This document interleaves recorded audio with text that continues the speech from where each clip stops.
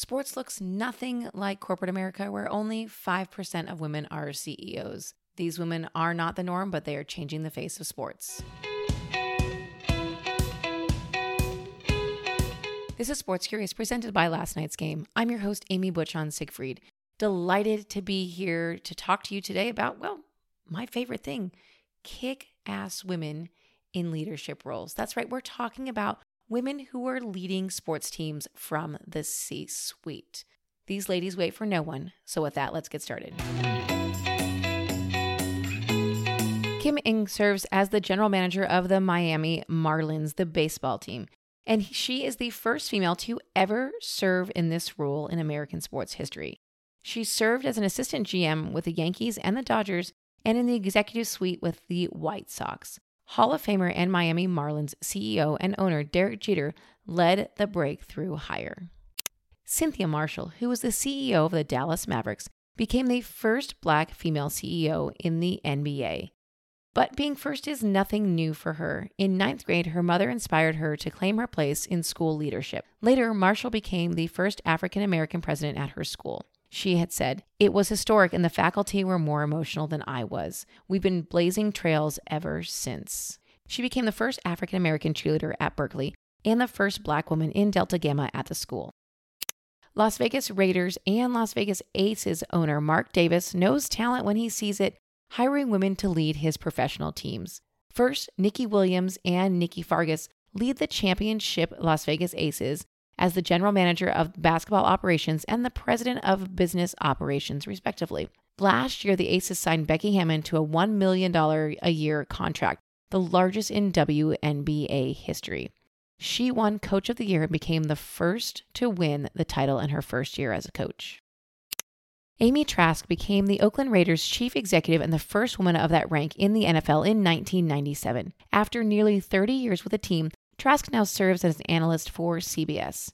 Sandra Douglas Morgan, who serves as the team's president, is filling the big shoes left by Trask. Douglas Morgan is the first Black female president in NFL history. The U.S. women's national team are not the only ladies making things happen in soccer. Sherry Ballard was named CEO of the Minnesota United FC last August. She's the first female to be CEO of a Major League Soccer team. The newest addition to the MLS, the St. Louis City, also boasts Carolyn Kindle as the team's president and CEO. Kindle is part of the 9-strong majority female ownership group that shelled out a reported $200 million in expansion fees to make St. Louis City MLS's 29th team. Kindle said to USA Today, "I'll be honest, 4 years ago, I knew nothing.